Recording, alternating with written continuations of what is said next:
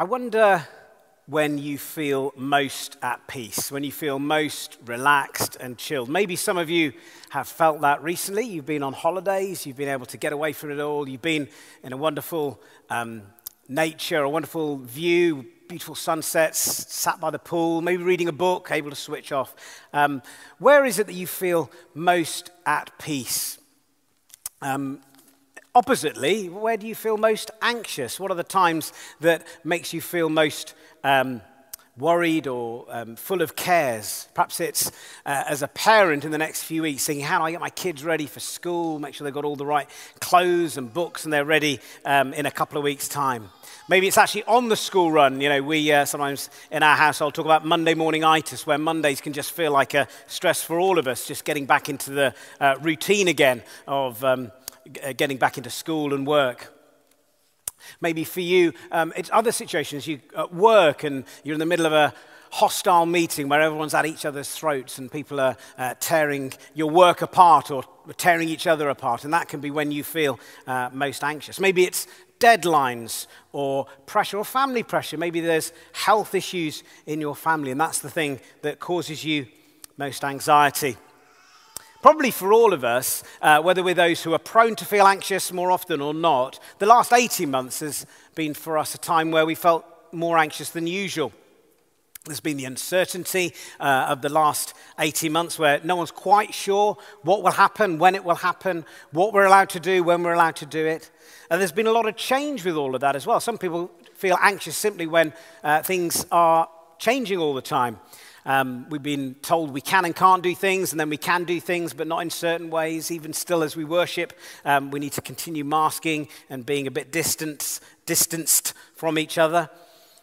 Now, it might well be that as things begin to calm down, as rates begin to reduce, maybe for some of us, the idea of getting back to normal begins for us to feel that actually our anxieties and our worries are falling away. But for others, that idea of getting back into the swing of things, just as we were talking about getting back into the swing of work, maybe beginning to get back into normal, maybe the idea of commuting to work again on a crowded train, those are things that will bring us anxiety, worries. You know, we might even worry about the same sort of things, but for very, very different reasons, depending on our personalities. Some of us get worried about things in the past. So we worry about something that's happening right now, but because of something that happened in the past. I had a friend who always worried about his financial situation, not because his finances were particularly bad, but because he was brought up in a family where his dad's business went bust a couple of times, he went bankrupt, and so whenever there were questions around finance, he would get anxious where maybe other people wouldn't. It was a situation in the past that caused an anxiety in the present.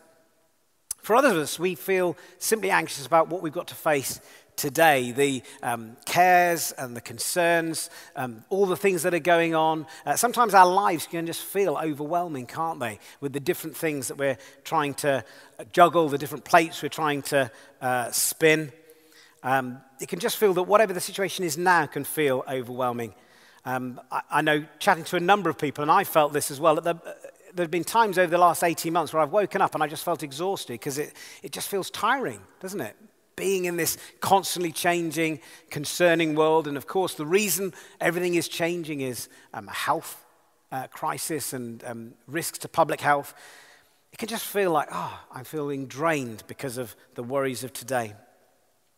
Others, just because of the way they're wired, their personalities, they tend to be very future-looking. What are the opportunities in the future? What's happening in the next 6 months in the year? But also, those people can find themselves worrying about the future. What happens if this happens? What happens if that happens? What happens if this situation works out that way or this way?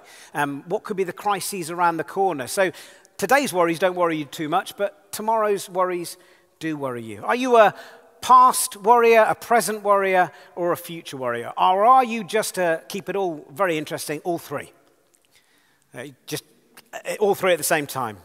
I think my own personality, I'm sort of wired in the future thinking kind of way. I tend to not so much worry about what's happened, what's coming up. I can sort of feel, okay, let's just get on with it. But it's about what might happen, what if, what's going to happen in the future that can cause me to feel anxious. The problem with anxiety is it can do two things to us. It can make us freeze up thinking, I just don't know what to do, I don't know which way to turn, and we can feel the phrase paralyzed by fear, paralyzed by worries, not really sure the right way ahead. And just as we were talking about this morning, we might think that a little bit about not quite sure what the right thing to say yes to is. I'm not quite sure what the right thing to say no to is. I'd like to get back into a normality, but I've sort of been, in the last 18 months, not really being able to make any decisions, and it's caused us to sort of freeze up.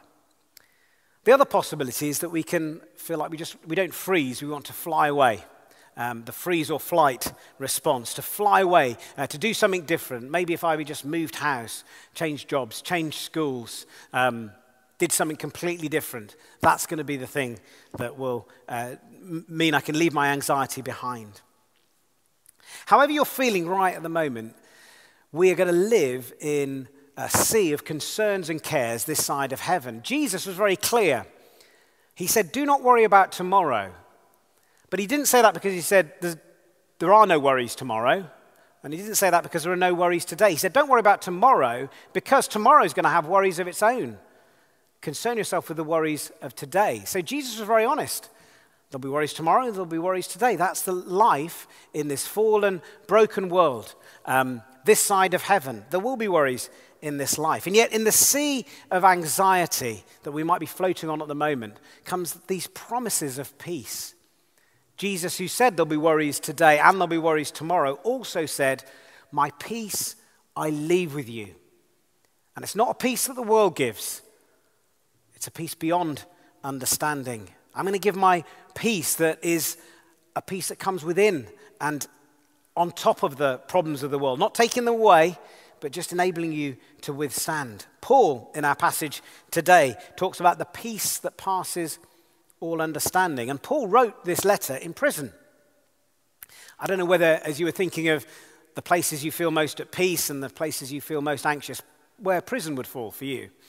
Actually, maybe for Paul, it was like, I just can't do anything now. I'm chained up, and I have to really think about what matters. I have to think about my life that's bigger than simply just what I can do, my activity. But probably for most of us, we wouldn't think, prison, great, I don't have to do anything any longer. Chains are a bit tight, could loosen them, but for most of us, that would be a hugely worrying and concerning and anxious-making situation.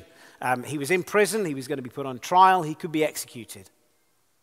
And yet in the midst of prison, he said, let's seek the peace that passes all understanding. Jesus in the garden, as he faced the cross, talked about being overwhelmed unto the point of death. And yet he could also find the peace that enabled him to say, Father, not my will, but your will be done. You see, the peace that Christ brings is not a peace that pretends everything's okay, or a peace that can only be found when we're on our summer holidays at our favorite spot by the pool with our best book. But it's a peace that can give strength in the prison and strength in the Garden of Gethsemane. But it's a peace that we need to help each other find as a community. We will at different times face different levels of anxiety. We'll face different challenges. And so we need to be a community of prayer that helps each other find peace. You see, peace comes from being in the presence of God, knowing God is with us, God has been with us, God will be with us. He's the same yesterday, today, and forever. And that peace comes from a reassurance that whatever situations I face, and they're real and they're challenging, and they might even be life-threatening, my life is safe in God's hands. And I'm in the presence of God who can help me remember that and realize that. I love flying, but I hate taking off. I don't like landing too much either as well. It's the bit in the middle that I like doing, being above the clouds, and you can look down. And the thing I know about 35,000 feet is it's always sunny. It's always beautifully sunny at 35,000 feet. But as we pray, our prayers are like the takeoff in a plane. We have to bump through the clouds, we have to bump through the rain and the wind, and we have to break through the problems that we face. It's not that the clouds disappear, but in prayer, in the presence of God, we can lift ourselves above the clouds and begin to see things from his perspective, and we begin to find the presence of God that can give us his peace. And so that's why Paul encourages God's people here in Philippi. He says, be a people of prayer. Be a people of prayer, and then you'll be able to find the peace that passes all understanding. It's a community goal. It's not something we can do on our own. Elsewhere in 2 Chronicles, to God's people, the people of Israel, famous passage on prayer, 2 Chronicles 7:14. God says, if my people, as in everyone, humbles themselves and turns their face and repents of their wicked ways, I will turn my face to them, and I will come and I will heal their land. So it's an encouragement to be a people, plural, of prayer, not just to be a person of prayer. How can we grow in prayer? And that's why we need one another. We'll learn from each other in prayer. Just before I got ordained as a minister 21 years ago, we went on a pre-ordination retreat at a convent. And that meant we had time, quiet, space to pray. But also we got a chance to have an hour with a nun. It's always good to have an hour with a nun. Those are the sort of people who can really teach you about prayer. And so I thought, this is great. I get a chance to chat to this lady who's given her life, devoted her life to a pattern of prayer. Morning, noon, and evening, she would pray in the community for an hour. And I thought, this is the woman who's going to help me find the secret. As I started ministry, I found prayer very difficult. As an activist, as an extrovert, I love doing things, being with people, chatting, noise, surrounded by stuff going on. To find the quiet spots and the times on my own, I found very difficult. And so I thought, this nun's going to help me find the secret. And so I, in my hour with the nun, I said, could you teach me the secret of becoming a person of prayer? Because I find it really difficult. And she said, it is difficult, isn't it? We all find it difficult. And I found that both encouraging and also a little bit disappointing. I thought you were going to say, it is actually easy and here's the secret. But she said, no, it's difficult. We all struggle. And she said this, I've never forgotten this. We're all learners in prayer. We're all learners in prayer. We all have to learn from one another about prayer, the things that help us pray. And I think that's why we need each other, why we need to become a community of prayer, because then we can be people who, when we don't know what to pray, when the fears and the anxiety is overwhelming, someone can stand alongside us and say, let me pray for you. Or when we're going through a journey of a difficult path that we face, we can maybe ask a group of people, could you pray with us? Could you journey with us as we pray, as we go through this situation? We've got some friends trying to discern a difficult life situation. They've just got a few of their friends together in a prayer app and say, could you pray for us as we journey through this big decision that we've got? We can pray for each other, with each other. And I think now that we're beginning to be able to do just a little bit more, we need to get back into the habit of both asking people to pray and offering to pray. Probably for the last few months, it's been one of those things where we've all thought, I'm not quite sure what I'm allowed to do, what I'm not allowed to do, whether I'm even allowed to stand next to someone and pray. But let's get back into the habit of being a people of prayer, being a community of prayer. I think we all struggle with prayer because if you're an introvert, if you like getting that time on your own, that actually you would love the space to just reflect and be in God's presence, to read and to press into times of prayer. It's a difficult world, isn't it, to find those times of quiet. We're a busy world, we're an active world, there's so much noise going on, so many distractions. It's hard if you're an introvert to want to have that time to find the quiet to pray. Even if you're an extrovert like me, as I've said, it can be hard to want to find the time to sit quietly in solitude, not rushing off to the next thing, to tune out the noise of the world and to tune in to God. And so, wherever we're at, it can be a challenge. Let's help people, let's help each other become a people of prayer, whether that's in twos, prayer triplets, prayer squares, just one other person you ask for prayer. I've got a minister friend I asked for him to pray for me when I'm going through difficult times, in your pastorates. And as a church, as I said, on the 14th of September, we're going to gather together as a church in this town with other churches in this town to pray for our town, becoming a people of prayer. And if I can give just two simple tips of how Paul encourages us to be a people of prayer, I think this can be something that helps us all and helps us all help each other be a people of prayer. Firstly, let's be a people of grateful prayer. People who know how to give thanks to God.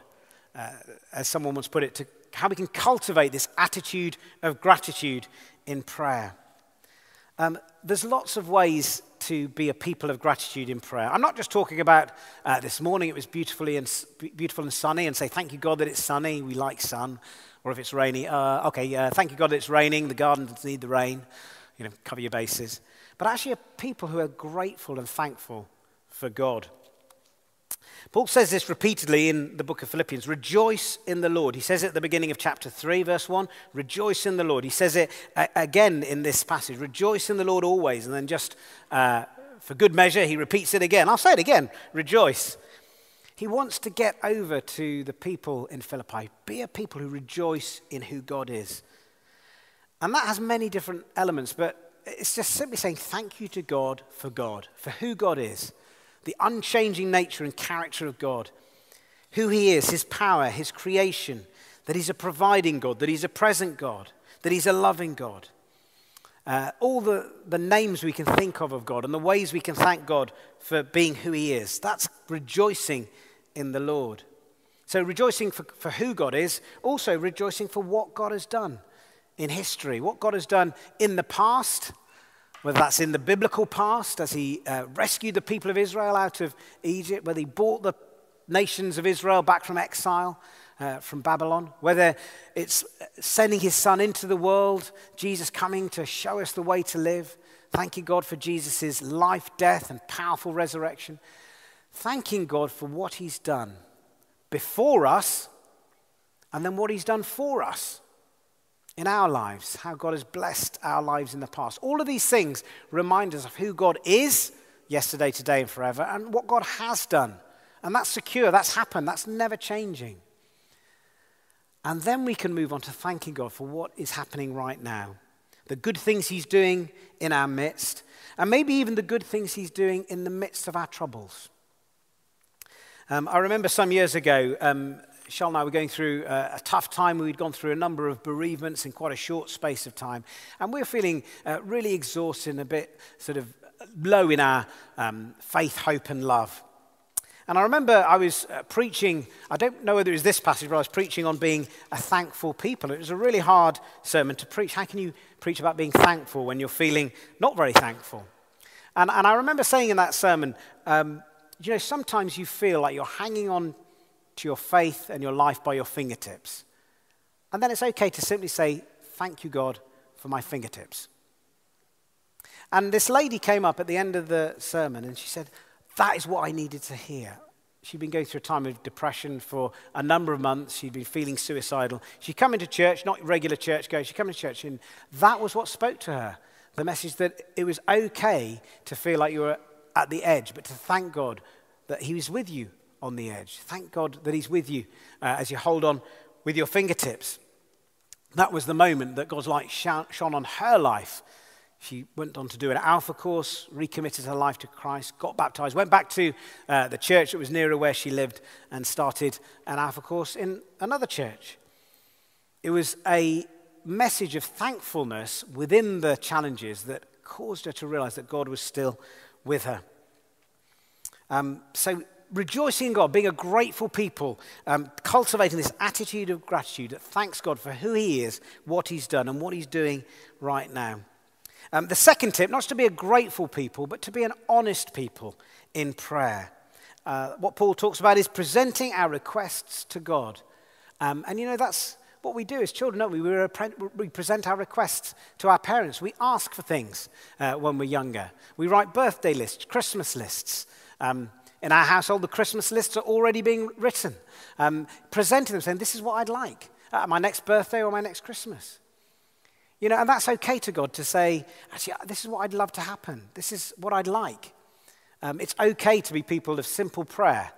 I think the simplest prayers are thank you, sorry, please. And that's the baseline, the foundation line for every prayer, every life of prayer. Thank you, sorry, and please. But when we get above the clouds at 35,000 feet, when we begin to experience the presence of God, when we cultivate this attitude of gratitude that helps us, like the fuel in the plane, getting it above the clouds, helps us begin to see things from God's perspective, then our requests become less of a list and more, Lord, this is what I want for this reason, because this is who you've made me. This is the calling you've placed on my life. We don't stop requesting. Paul requested. He was always asking his churches to pray for certain things. Jesus requested his disciples to pray and requested them to pray for certain things. It's okay to ask for certain things in prayer, to present our requests to God. But as we do so with thanksgiving, it becomes a rich conversation with God where we learn to listen, to speak, and be honest. I wonder how you feel about being honest in prayer. It can be difficult. I wonder what you think about these prayers. I'm just going to throw out these prayers that people have prayed in the past. How you'd feel if these were being prayed in your prayer triplet or in your pastorate. Lord, where are you? Why have you abandoned me? Why aren't you listening?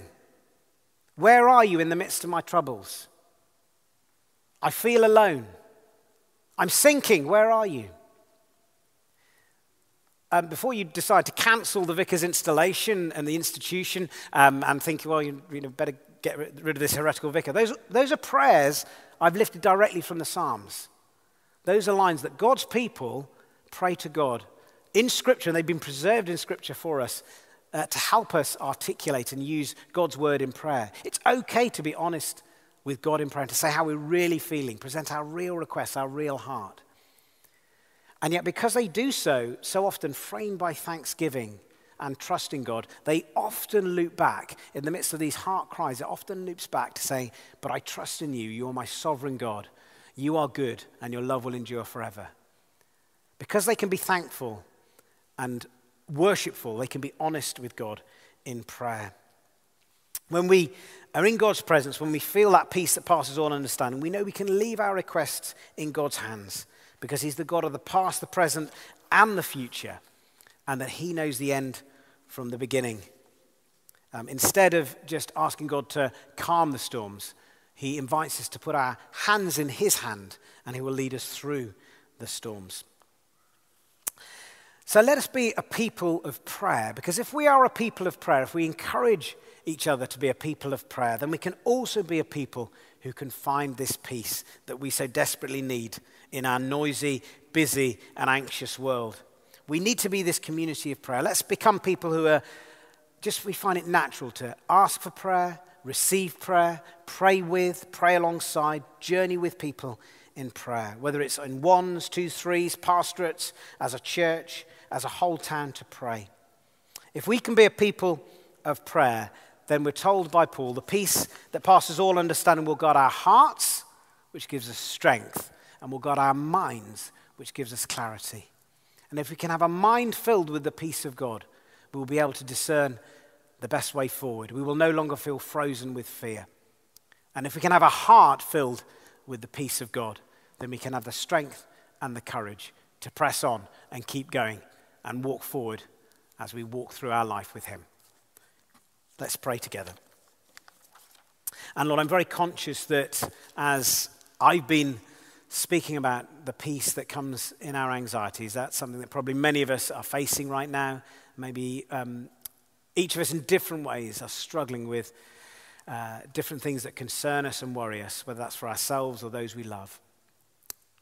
And I just wanted to invite, if you're feeling that sense, you really are wanting to experience more of that peace that passes all understanding. Perhaps you're recognizing that you felt overwhelmed with anxiety recently or just exhausted by the challenges of this time. Would you stand with me? I have to stand because I'm preaching, but I'm standing right now because I know that I need that peace that passes all understanding.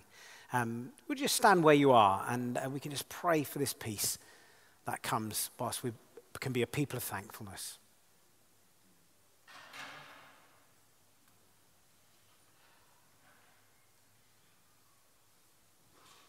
Lord, we just want to come to you and acknowledge where we felt anxious, where we may have felt despair, where we may have felt that our confidence and our faith and our trust is low. We may be overwhelmed by what we're facing right now or what we think might be coming in the future. And Lord, when we hear your voice, do not worry. You're not saying that those worries or anxieties or fears are sinful. It's not the way you want us to be. It's not the way you want us to remain. You want us to bring those things to you in prayer. So, Lord, I want to pray in this moment where we can just have that space that's difficult to find. Would you pour out your Spirit afresh? You tell us that your Spirit is a spirit of love, joy, and peace. Jesus, you said that your peace you would leave with us.